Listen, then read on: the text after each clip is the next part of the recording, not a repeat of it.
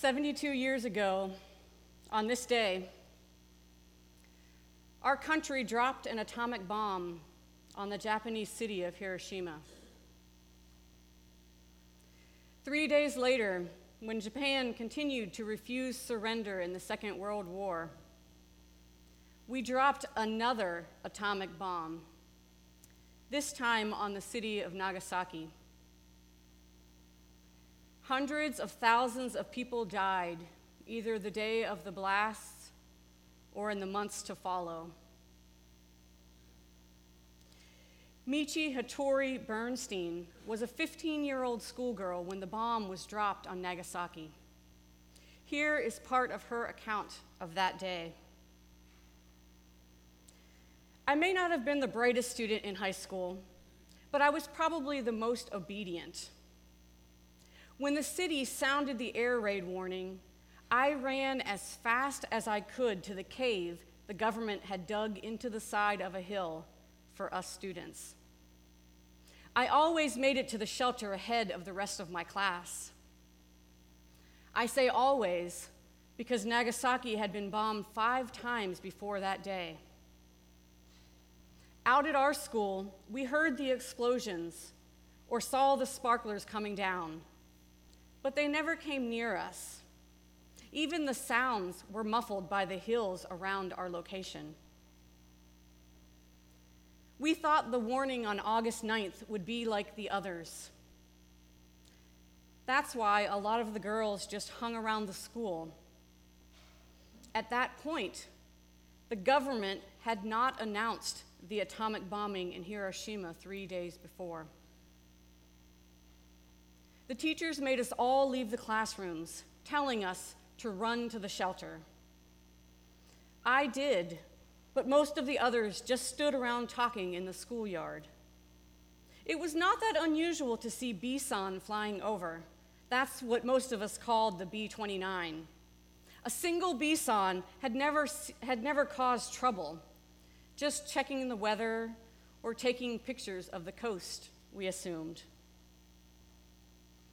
When the bomb exploded, it caught me standing in the entrance to the shelter, motioning for the Pokey girls to come in. First came the light, the brightest light I have ever seen.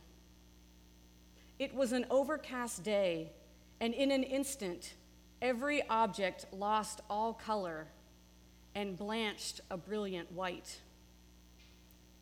My eyes couldn't cope, and for a while, I went blind. A searing hot flash accompanied the light that blasted me.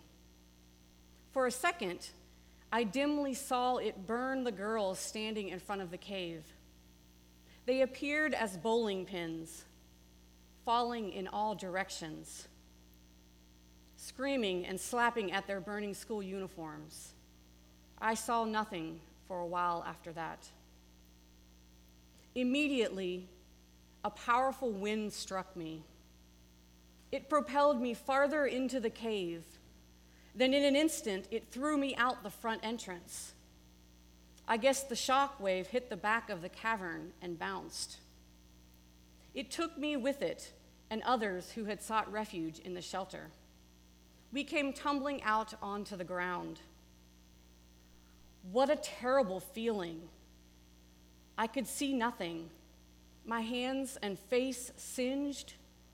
Intense pain gripped my body. I tried to walk a little and stumbled over a fallen tree. I lay there, not knowing for sure where I was or whether something else might happen to me. When my senses, including my sight, began returning, I heard crying from the girls in front of the shelter. All except one were now standing and blowing on their skin. The face and hands of the other girls quickly turned bright red. I guess my being partially inside the cave provided some protection because my stinging began to disappear before long. Fires started all around us.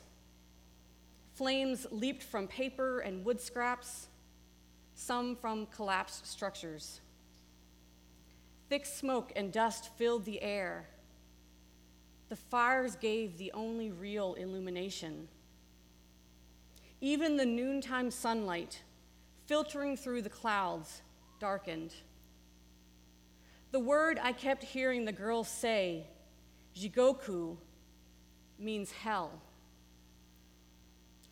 That's the closest I ever want to come to Jigoku.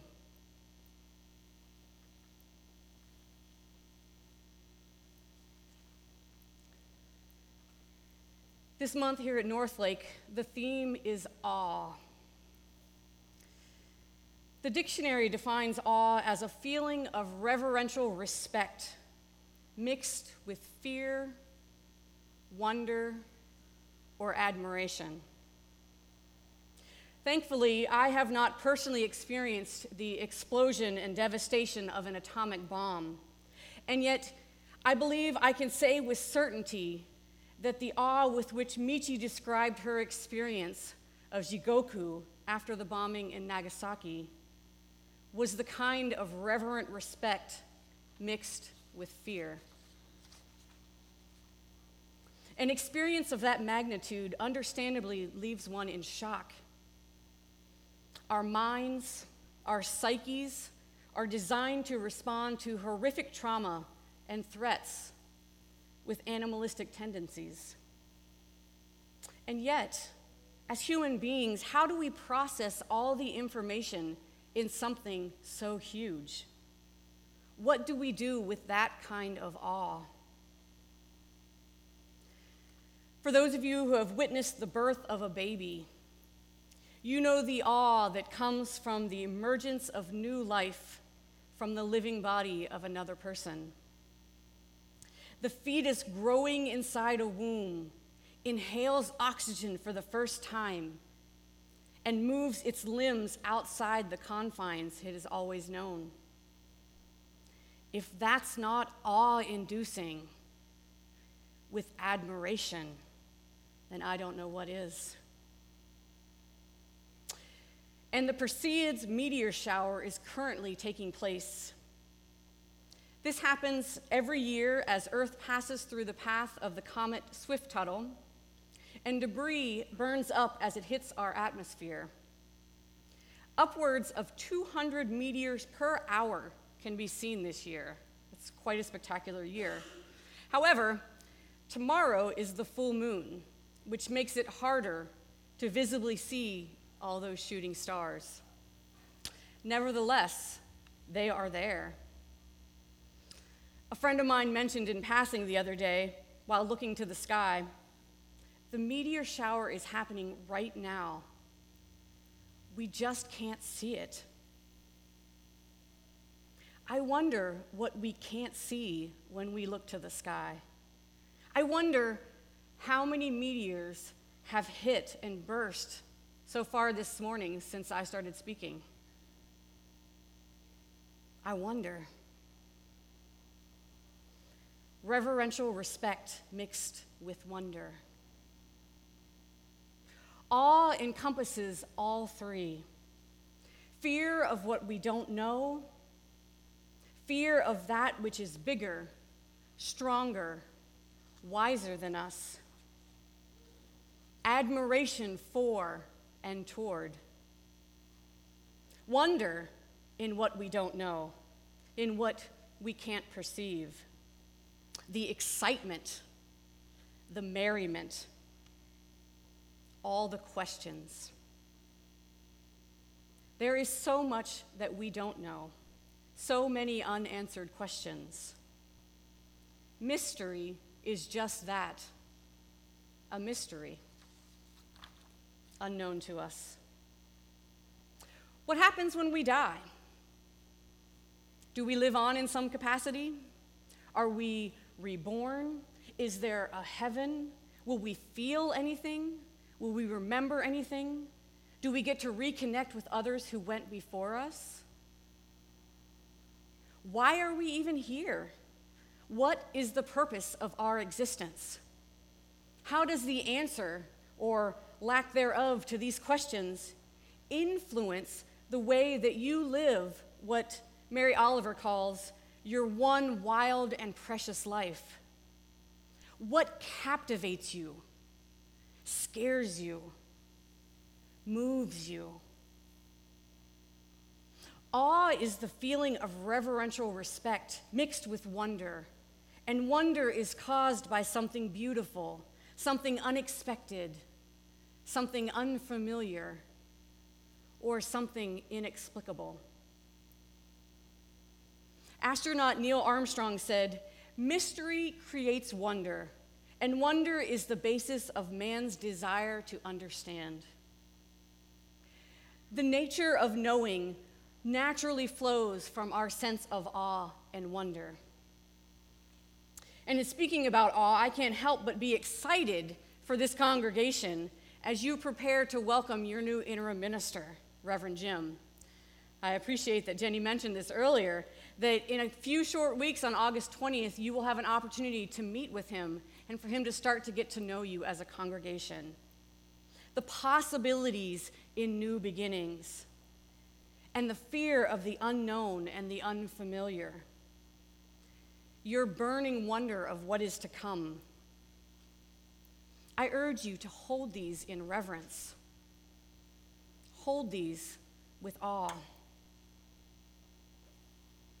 Some of you may be familiar with the Johari window technique. Developed by psychologists Joseph Luft and Harrington Ingham in the 1950s, the Johari window is a tool used to help people better understand their relationship with themselves and with others.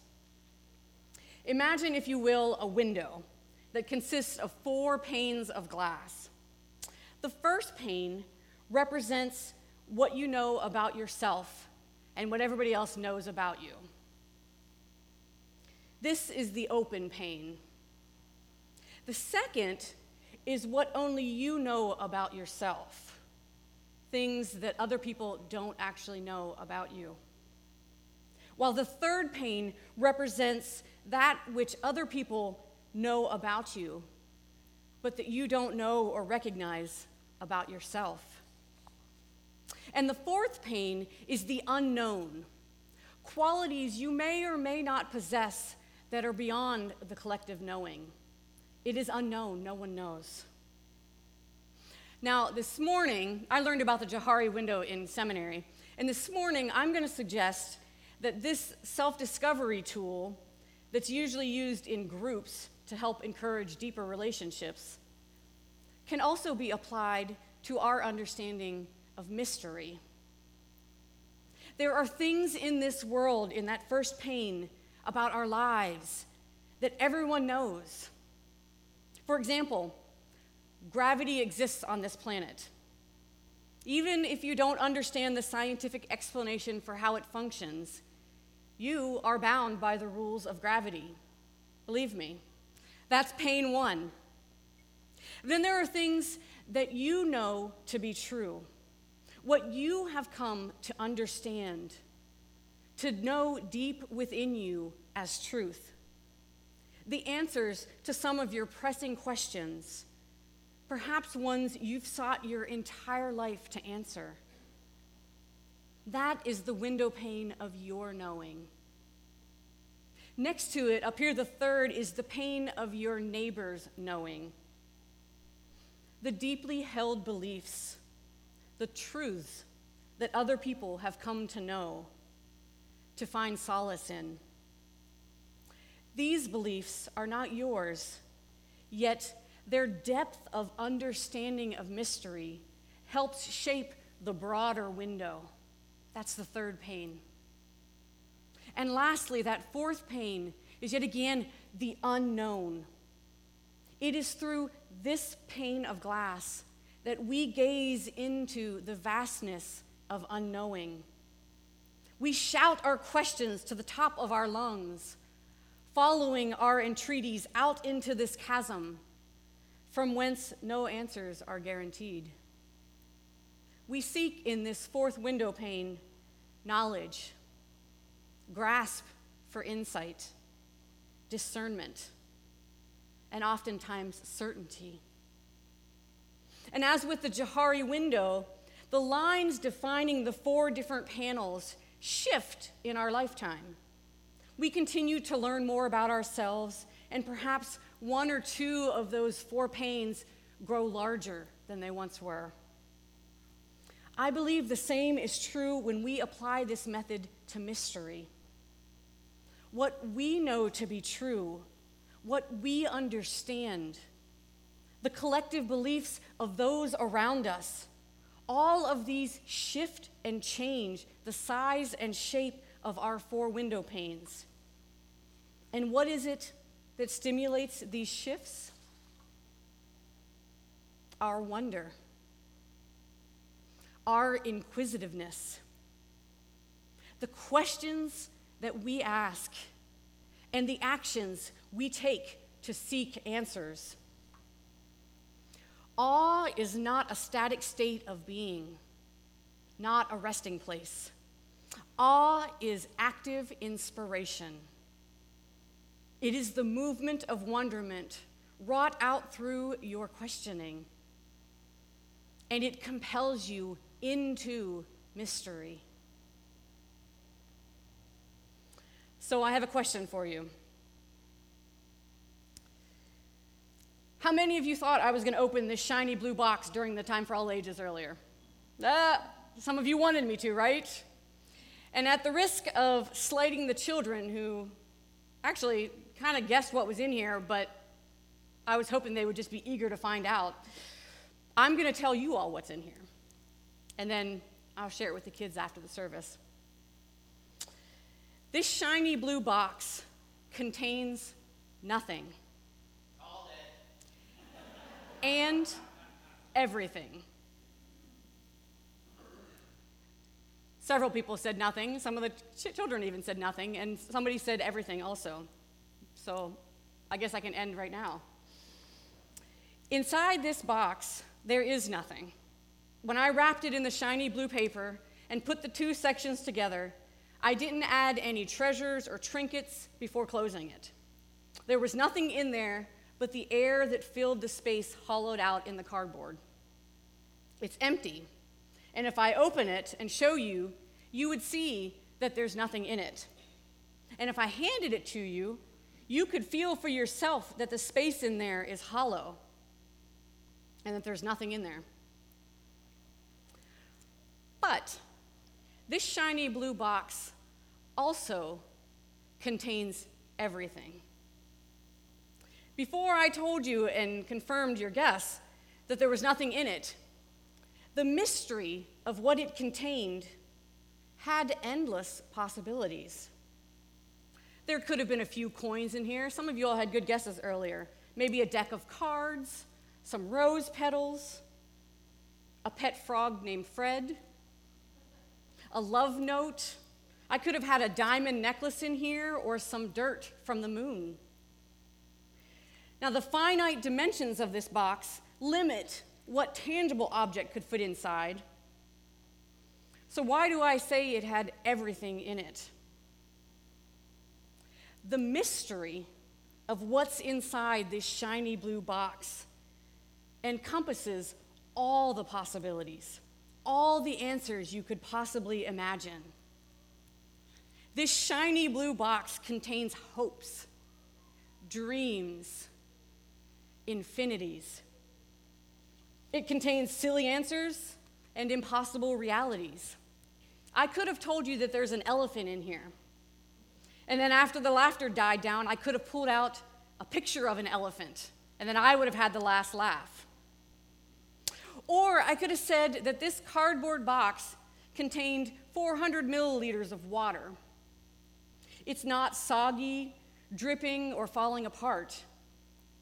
But if I opened it to reveal ice cubes, boom. Our capacity for wonder moves us in our questioning and grounds us in our knowing. Asking the questions, seeking a deeper understanding of the mystery, we discover so much more than we can ever imagine. The awe and wonder inherent in our delving deeper fills us with the magic of the stardust and the hope of a newborn baby. The awe and wonder intrinsic in our unknowing begets the fear of that which threatens us and the comfort of our cognitive capacity for reasoning. The awe and wonder built into our seeking precipitates the expansion of our knowing and the exponential increase of our questioning.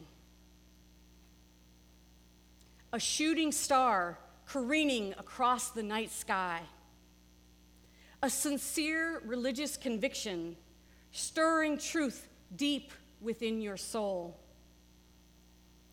A shiny blue box full of nothing and everything. Behold, the possibilities are as plentiful as the stars. Amen.